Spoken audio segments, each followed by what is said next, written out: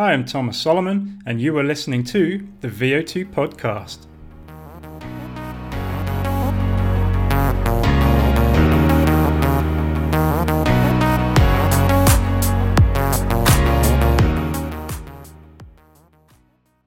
If you listened to part 1, you are now well informed about the risks of winter training and what hypothermia is. To continue with my quest to help you train smart, in part 2, I outline what you can do before you step out the door to help manage your risk of succumbing to the dark side of the winter, your energy status and your clothing choices. The phrase risk management sounds bloody boring, but in cold weather it could save your life. That aside, looking through the less morbid glasses of optimism, risk management of the cold may keep you progressing through a race or a training session when those around you are fading into the abyss. So, to help yourself consistently train smart through the winter, your first step is to identify the cold hazards and then take steps to mitigate them. Learning to recognize changes in weather conditions will help alert you to necessary changes in your plans that will reduce cold exposure and reduce the cold risk of injuries. Hypothermia most often develops when you are not prepared for it. If you think things are bad, they will get worse. Unexpected rain or wind or unexpected and/or colder than expected water immersion can come as a shock and remove large amounts of body heat. As I explained in part 1, body heat loss is much greater in cold, wet and windy conditions, and if exercise intensity is not high enough to offset body heat loss. This is when the risk of developing hypothermia is greatest. Therefore, continually re-evaluate as more input information becomes available. As a guide, you can commit to memory a risk management checklist, some of which has been adapted from the American College of Sports Medicine's position stand on the prevention of cold injuries during exercise. How cold is it today? What is the air temperature? What is the expected air temperature where you will go? What is the humidity? What is the wind speed? What will be the level of natural shelter? For current updates on your weather, your best advice is to go to the local Met Office webpage. What conditions might I encounter? Are wind, rain, snow and/or water immersion possible? Know how the expected weather will affect the terrain.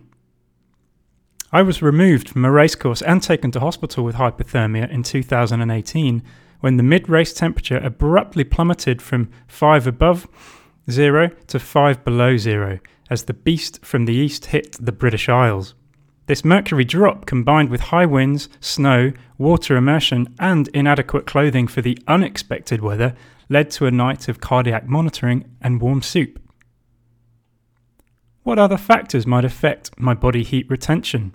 The time of day, your level of fitness, your level of fatigue from prior sessions, your experience, your general health, your body size and/or body fat level, the planned exercise intensity and duration, your feeding and hydration status, the availability of shelter, standing still. For example, if you're at a race and forced to stand around before the start, or after you have finished, find something to stand on in addition to your boots and socks. This will insulate your feet from the frozen ground, using cardboard, foam, or carpet scraps, are little tricks that I've picked up from fellow Austrians standing at ski and bobsleigh events.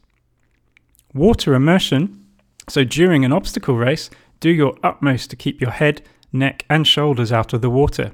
If you are able to wade, keep your hands and arms out of the water. A loss of dexterity in your hands will not only prevent you completing rigs and climbing ropes in an obstacle race, but will also prevent you from opening drinks bottles and food packets, thus limiting your hydration status and fuel supply that can keep you working at a high intensity and generating heat. What can I do to exercise safely in the cold today? Plan your route. If you are in an unfamiliar area, use local resources or web resources to check the routes and conditions. Lots of offline maps are available for download, so you can set up your smartphone in low power mode and flight mode to preserve the battery life. My current favourite offline trail resource is the Maps.me app. Tell someone where you're headed, how long you will be, who is with you, what supplies you have, and what your estimated time of arrival will be. Take supplies, but don't overload: food, fluid, phone, spare clothing, contact numbers, head torch. Obtain accurate weather reports. Use an appropriate feeding and hydration strategy. Use proper clothing and equipment. And plan clothing changes if required.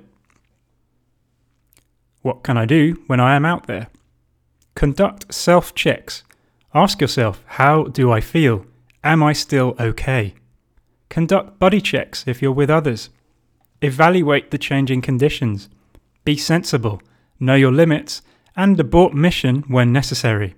Yes, adventure is the goal, but know when it is time to stop, seek shelter, and turn back. My wife and I recently aborted a summit attempt on Mount Taranaki in New Zealand. When we emerged onto an exposed ridgeline where fog had set in, the rain was lashing down, and the wind speed was knocking us off our feet. Equipped with waterproof gear and good sense, we indeed turned back, and all that was needed was a little hot chocolate to warm us back up. These 5 simple questions will help identify the hazards and assess the risks, and thereby help keep the dark side at bay. So, plan ahead and help yourself train safe. Optimize the factors that you can control. Exposure to cold air temperatures, wind, and precipitation is a fact of life during winter training. But your cold weather training does not have to be thwarted by the elements or moved indoors. The key to winter training is to stay safe and remain warm and dry. Maintaining whole body or limb-specific thermal balance to maintain exercise performance in cold conditions is tricky. But with the power of knowledge, you will be able to maintain normal core temperature and maintain adequate circulation in your skin and extremities, and thereby prevent hypothermia. And prevention is always better than treatment. No matter how many times weather forecasters will try to convince us, looking into the future is not an accurate endeavour, and the weather is out of our control. In part 1 of this series, I alluded to some of the controllable factors that you can exploit to help mitigate your risk of hypothermia. These include your energy status and your clothing choices. You are in control of your energy status. As described in part 1, food restriction, such as an overnight fast, followed by high intensity and/or long duration exercise, can cause your blood glucose levels to fall below normal levels, aka hypoglycemia. This directly impairs your ability to shiver. Similarly, when your muscle glycogen levels, which are your cellular stores of glucose, are low, this also impairs your ability to maintain heat production during exercise in the cold and delays the onset of shivering. Therefore, both low blood glucose levels and low muscle glycogen levels remove your defense against heat loss, increasing the risk of hypothermia. Before stepping out of the door for any exercise in cold conditions, always ensure that you are adequately fed, and if you plan on being out there for a prolonged period of time, plan your nutrition and your hydration needs. As a footnote, there is a forthcoming series of podcasts on nutrition and hydration that will delve into these topics in more detail. If you can maintain normal core body temperature, cold exposure during exercise does not directly increase oxygen consumption above normal, even in windy conditions.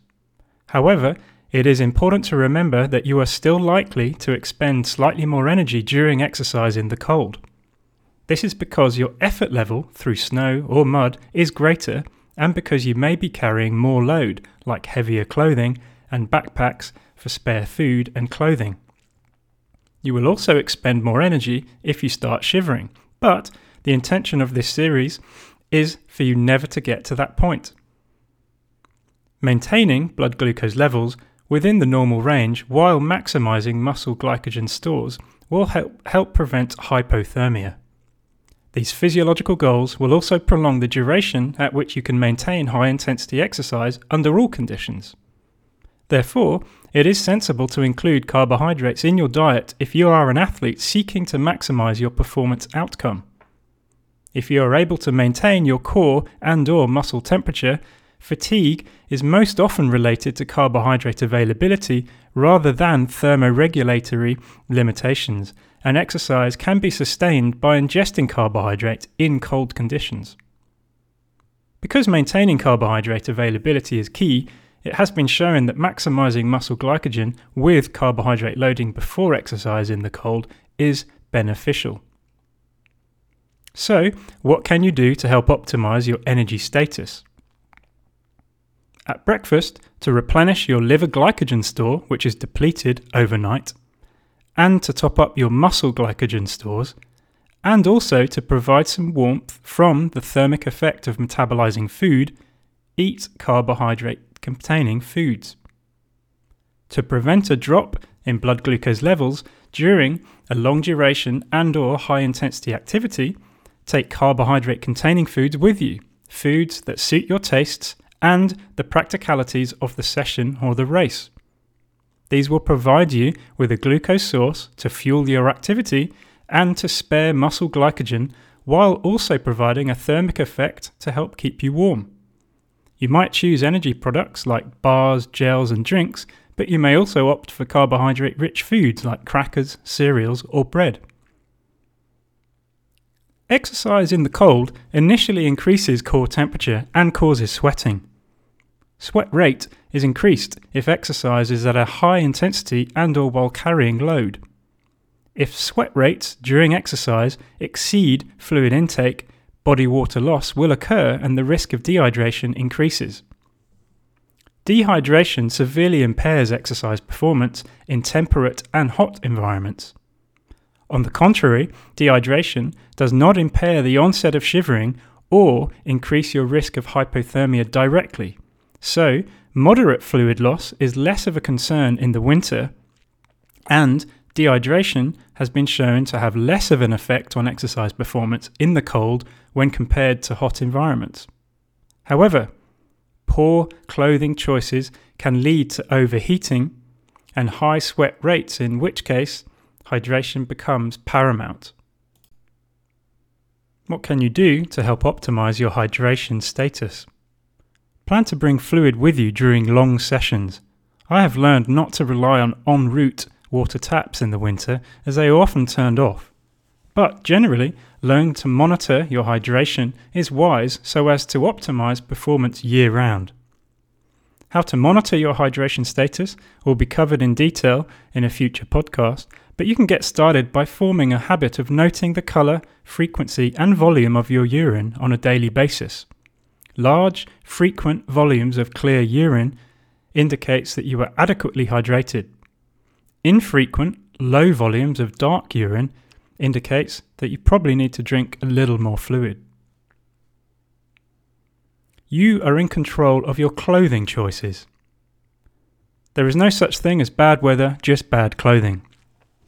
This is a somewhat reductionist mantra, but it gets the point across. Clothing does not produce heat. It retains heat produced by your body. It provides insulation directly and indirectly by trapping air within and between layers, thereby reducing the risk of hypothermia and cold injuries to your skin. But your clothing requirements during exercise will change based on the ambient temperature and exercise intensity.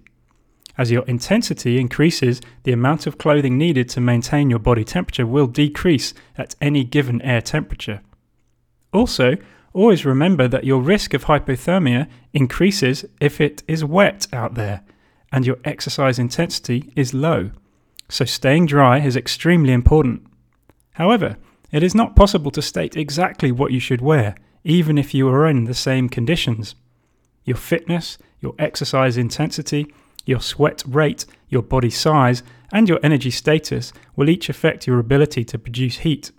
So, continually practice and perfect your clothing choices, learn and adapt to your own needs with the goal of staying warm and dry and minimizing sweat buildup. What can you do to help optimize your clothing choices? Avoid cotton. Cotton is rubbish. When it is wet, cotton retains water, gets heavy, is abrasive, and cools you down fast.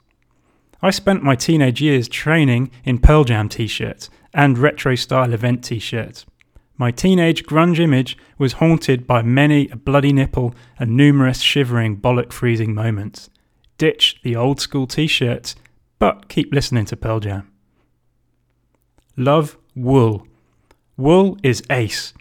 It wicks moisture, is insulative, and when wet, stays insulative. Use woolen base layers and mid layers on your extremities, your torso, your head, and your baby making bits. Yes, merino wool products can be expensive, but I have never regretted wearing them, and there are high quality, low cost options out there. For example, from the Mountain Warehouse own brand products, which I have used successfully for many years. Invest in Gore-Tex. Windproof, waterproof, and breathable, Gore-Tex and similar compounds like Pertex have combined these important facets into a single material and are an essential addition to your clothing arsenal. Such fabrics are expensive, but I have learned from much trial and error that they are worth the investment. Some things are just not worth scrimping on.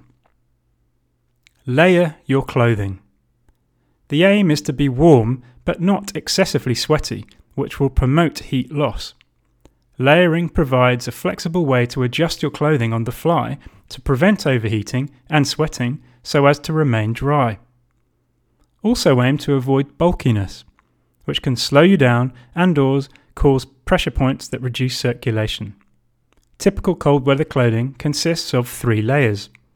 The base, a lightweight layer in direct contact with your skin that does not absorb moisture but wicks it to the outer layers in order for it to evaporate.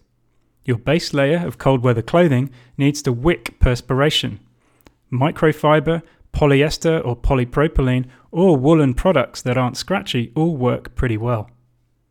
The middle layer, your primary insulative layer which holds the heat you are generating. A polyester fleece or a woolen product can work very well, as can down if the temperature is super low and you are moving super slow. The thickness of the middle layer needs to be adjusted depending on the conditions and your work rate.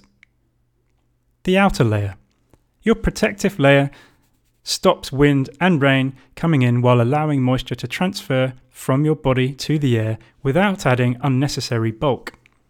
The outer layer is a tricky one to master because your sweat rate can easily exceed the vapor transfer rate of the outer material, causing moisture to accumulate on the inside. An outer with vented armpit zips can therefore be very useful. And remember that the outer layer need not be worn during exercise unless it is raining or very windy. Invest in your hand shoes. I couldn't resist dropping one of my favourite German words, Handschuh. Gloves are essential and will maintain warmth and dexterity. Using a layering system similar to your normal clothing is very sensible. I have had a lot of success training in the winter with a thin merino glove liner, the base, under a heavier woolen glove, the middle layer, under a Gore-Tex mitten, the outer layer. The layering is very easy to change on the fly, but like all clothing approaches, do not wait until your hands are cold to put gloves on. Also, as a word of warning, do not blow warm breath into your hand shoes, because the vapor in your breath will add moisture to the glove, which will contribute to further cooling, especially if that vapor freezes. If you stop for a break, add a layer. When you stop moving, your body temperature will drop more rapidly in cold conditions, so if you stop for food or water or just for some banter, put on a layer. Don't wear too much right away. When you step out that door, if you start with too many layers, you will overheat and sweat. You'll stop to take off a layer, but because you are wet underneath, then you'll cool down rapidly and get cold. The solution? Leave the house wearing fewer layers and take a pack with extra clothes. To look like a pro, many big-name brands make packs of varying sizes that are very useful for carrying gear, but they can be very expensive. More pocket-friendly options can be found at Decathlon, which stocks affordable and good quality trail running backpacks made by a brand called Kalenji, and they also have trail running tights which have several zippered pockets for carrying gear. Protect the muscles that you will need. At rest, muscle provides insulation during cold water immersion. But during exercise, blood flow increases and the muscle's insulative property is lost. Using clothing to cover and insulate active muscle is, therefore, very sensible if your race is in cold conditions and would include water immersion. Protect your lungs. If the air is very cold and dry, exercise can increase the risk of cold-induced bronchoconstriction, even if you are healthy. One little trick is to help prevent and remedy this is to wrap a scarf or a buff loosely over your mouth and nose, not so tight that it impedes your breathing, but just enough to humidify your breath. Consider neoprene. In races that require frequent and/or prolonged water immersion, using neoprene clothing or even a full neoprene wetsuit is sensible and popular, and within the rules of most OCR events. As a side note here, people involved in OCR will know that as of 2020, there is no current universal rulebook that governs all races, so do check the rules of your specific event.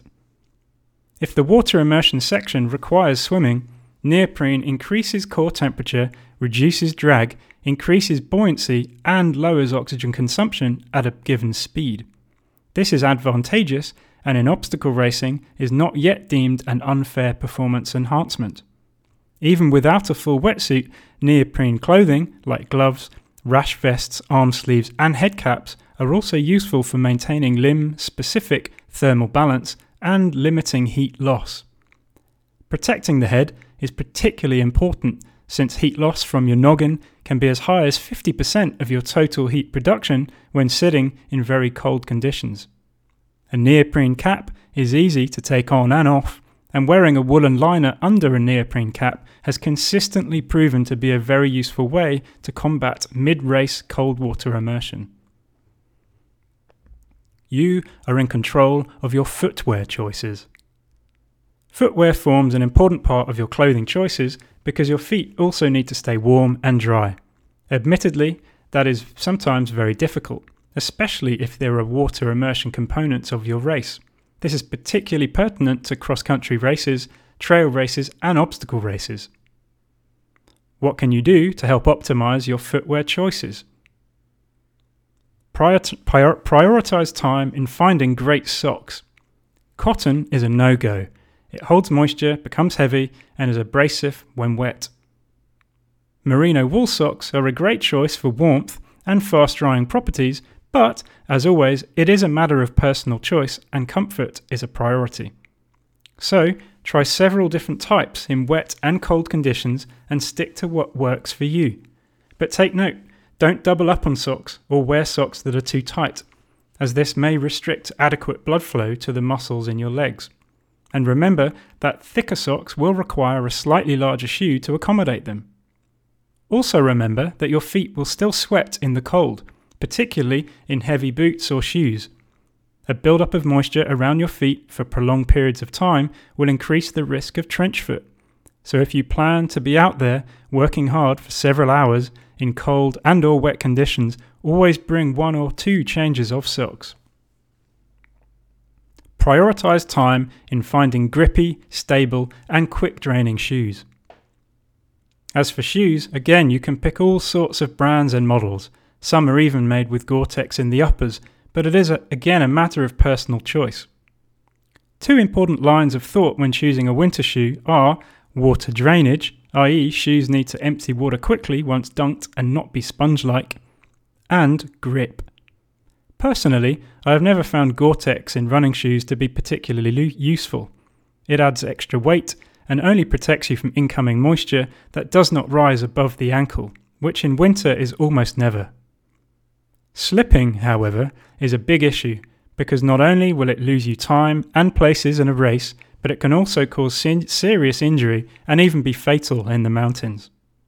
There is no single shoe that will tackle every type of terrain, but there are some shoe companies like Innovate, VJ Sports, Salming and Icebug who have invested large amounts of time into the soles of their shoes and use a variety of rubbers to help with wet rock and even ice studs to help in snowy and icy conditions. Again, personal comfort trumps any recommendation, so try some out. Many trail running stores have tryout days where brands host days where you can borrow a pair of shoes for the entire day and go and destroy them on the trails at no cost or hidden agenda to have to purchase them. This is a great way to decide which shoe might work for you. If you live in particularly icy conditions, I have had great success when living in Denmark, the US, Austria and the UK using yak tracks attached to the outside of my shoes. In very snowy conditions, as I experience here in Austria and also when I lived in the Midwest of Ohio, using snowshoes during most of my winter running was put to great effect. Whatever you choose to put on your feet, side with comfort and don't lace too tightly. In a race, your metatarsal companions will be strapped to your feet for many hours, so learn to form a friendly symbiotic relationship with them. What to do if you do take a turn to the dark side of winter? In 2019, I spent 6 weeks hiking, climbing and running in the mountains of New Zealand. One of the many things that impressed me about that great country was how on top of outdoor safety the government was. It was not uncommon to be greeted at a trailhead by a park ranger warning you of the current and the predicted conditions, as well as signs along the routes reminding you to conduct self-checks and how to respond to certain dangers. There are also incredible resources and online courses easily and freely available to help learn a little more about staying safe outdoors. One of my poignant memories from those 6 weeks was the Mountain Safety Council's description of the signs of hypothermia, also known as the umbles. The grumbles, complaining or being argumentative, the fumbles, deteriorating hand-eye coordination, the mumbles, muttering and unclear speech, the stumbles, frequent tripping without reason, and the tumbles, falling without obvious cause. If the umbles are in full swing, do not ignore the signs. You are succumbing to hypothermia. Telling yourself to man up is not useful because it will not warm you up. The best way to help yourself is to get away from the cold conditions and find shelter, ideally in a warm and dry environment ASAP, and begin warming up your body. At an air temperature of 5 degrees Celsius, heat loss in wet clothes is double that in dry conditions. So if you are wet, follow Nellie's advice and take off all your clothes. Then bundle yourself in dry clothing and blankets to start warming yourself up. Shivering can be quite dramatic, but it helps maintain core temperature and is safe. Just be prepared for it to take a long time to subside, even up to an hour. If someone you are with is experiencing hypothermia, take charge of the situation. Keep them interactive and explain what you want them to do. Find out if they have any medical conditions and prevent any loss of consciousness. In the worst case scenario, if someone does become unconscious, stay calm, place them in the recovery position, check for signs, their airway, their breathing and their circulation, the ABC, call for emergency help, keep them warm, and, if necessary, administer CPR. So, go and enjoy the winter. Exercising in the cold does not increase musculoskeletal injury risk if you train safe. And being in the cold does not necessarily mean that you will be cold. A cold environment does not need to be a barrier against effective exercise training or even against physically active habits of daily living. Understanding the cold will help you make good decisions, and making good decisions is the essence of reaching your genetic potential. So, know the weather conditions, understand what you can do to mitigate the risks, know whether you or others are at greater risk, have a plan in place for dealing with a sudden change in conditions, and ensure you have immediate access to re-warming facilities when you finish your session. And if your races might occur during cold conditions, Training in cold conditions will help you learn which approaches work for you. Practice your craft by aiming to get outdoors for as many of your sessions as possible. Stay tuned for the final part of this series, in which I will delve into what you can do to condition yourself to being resilient to the cold. In the meantime, keep active, stay warm, and keep training smart. As a footnote to this article, I have mentioned a few brands and products throughout this series. I am not sponsored by or receiving advertisement royalties from any brands. Any recommendations I make are and always will be based on my own views and my own opinions.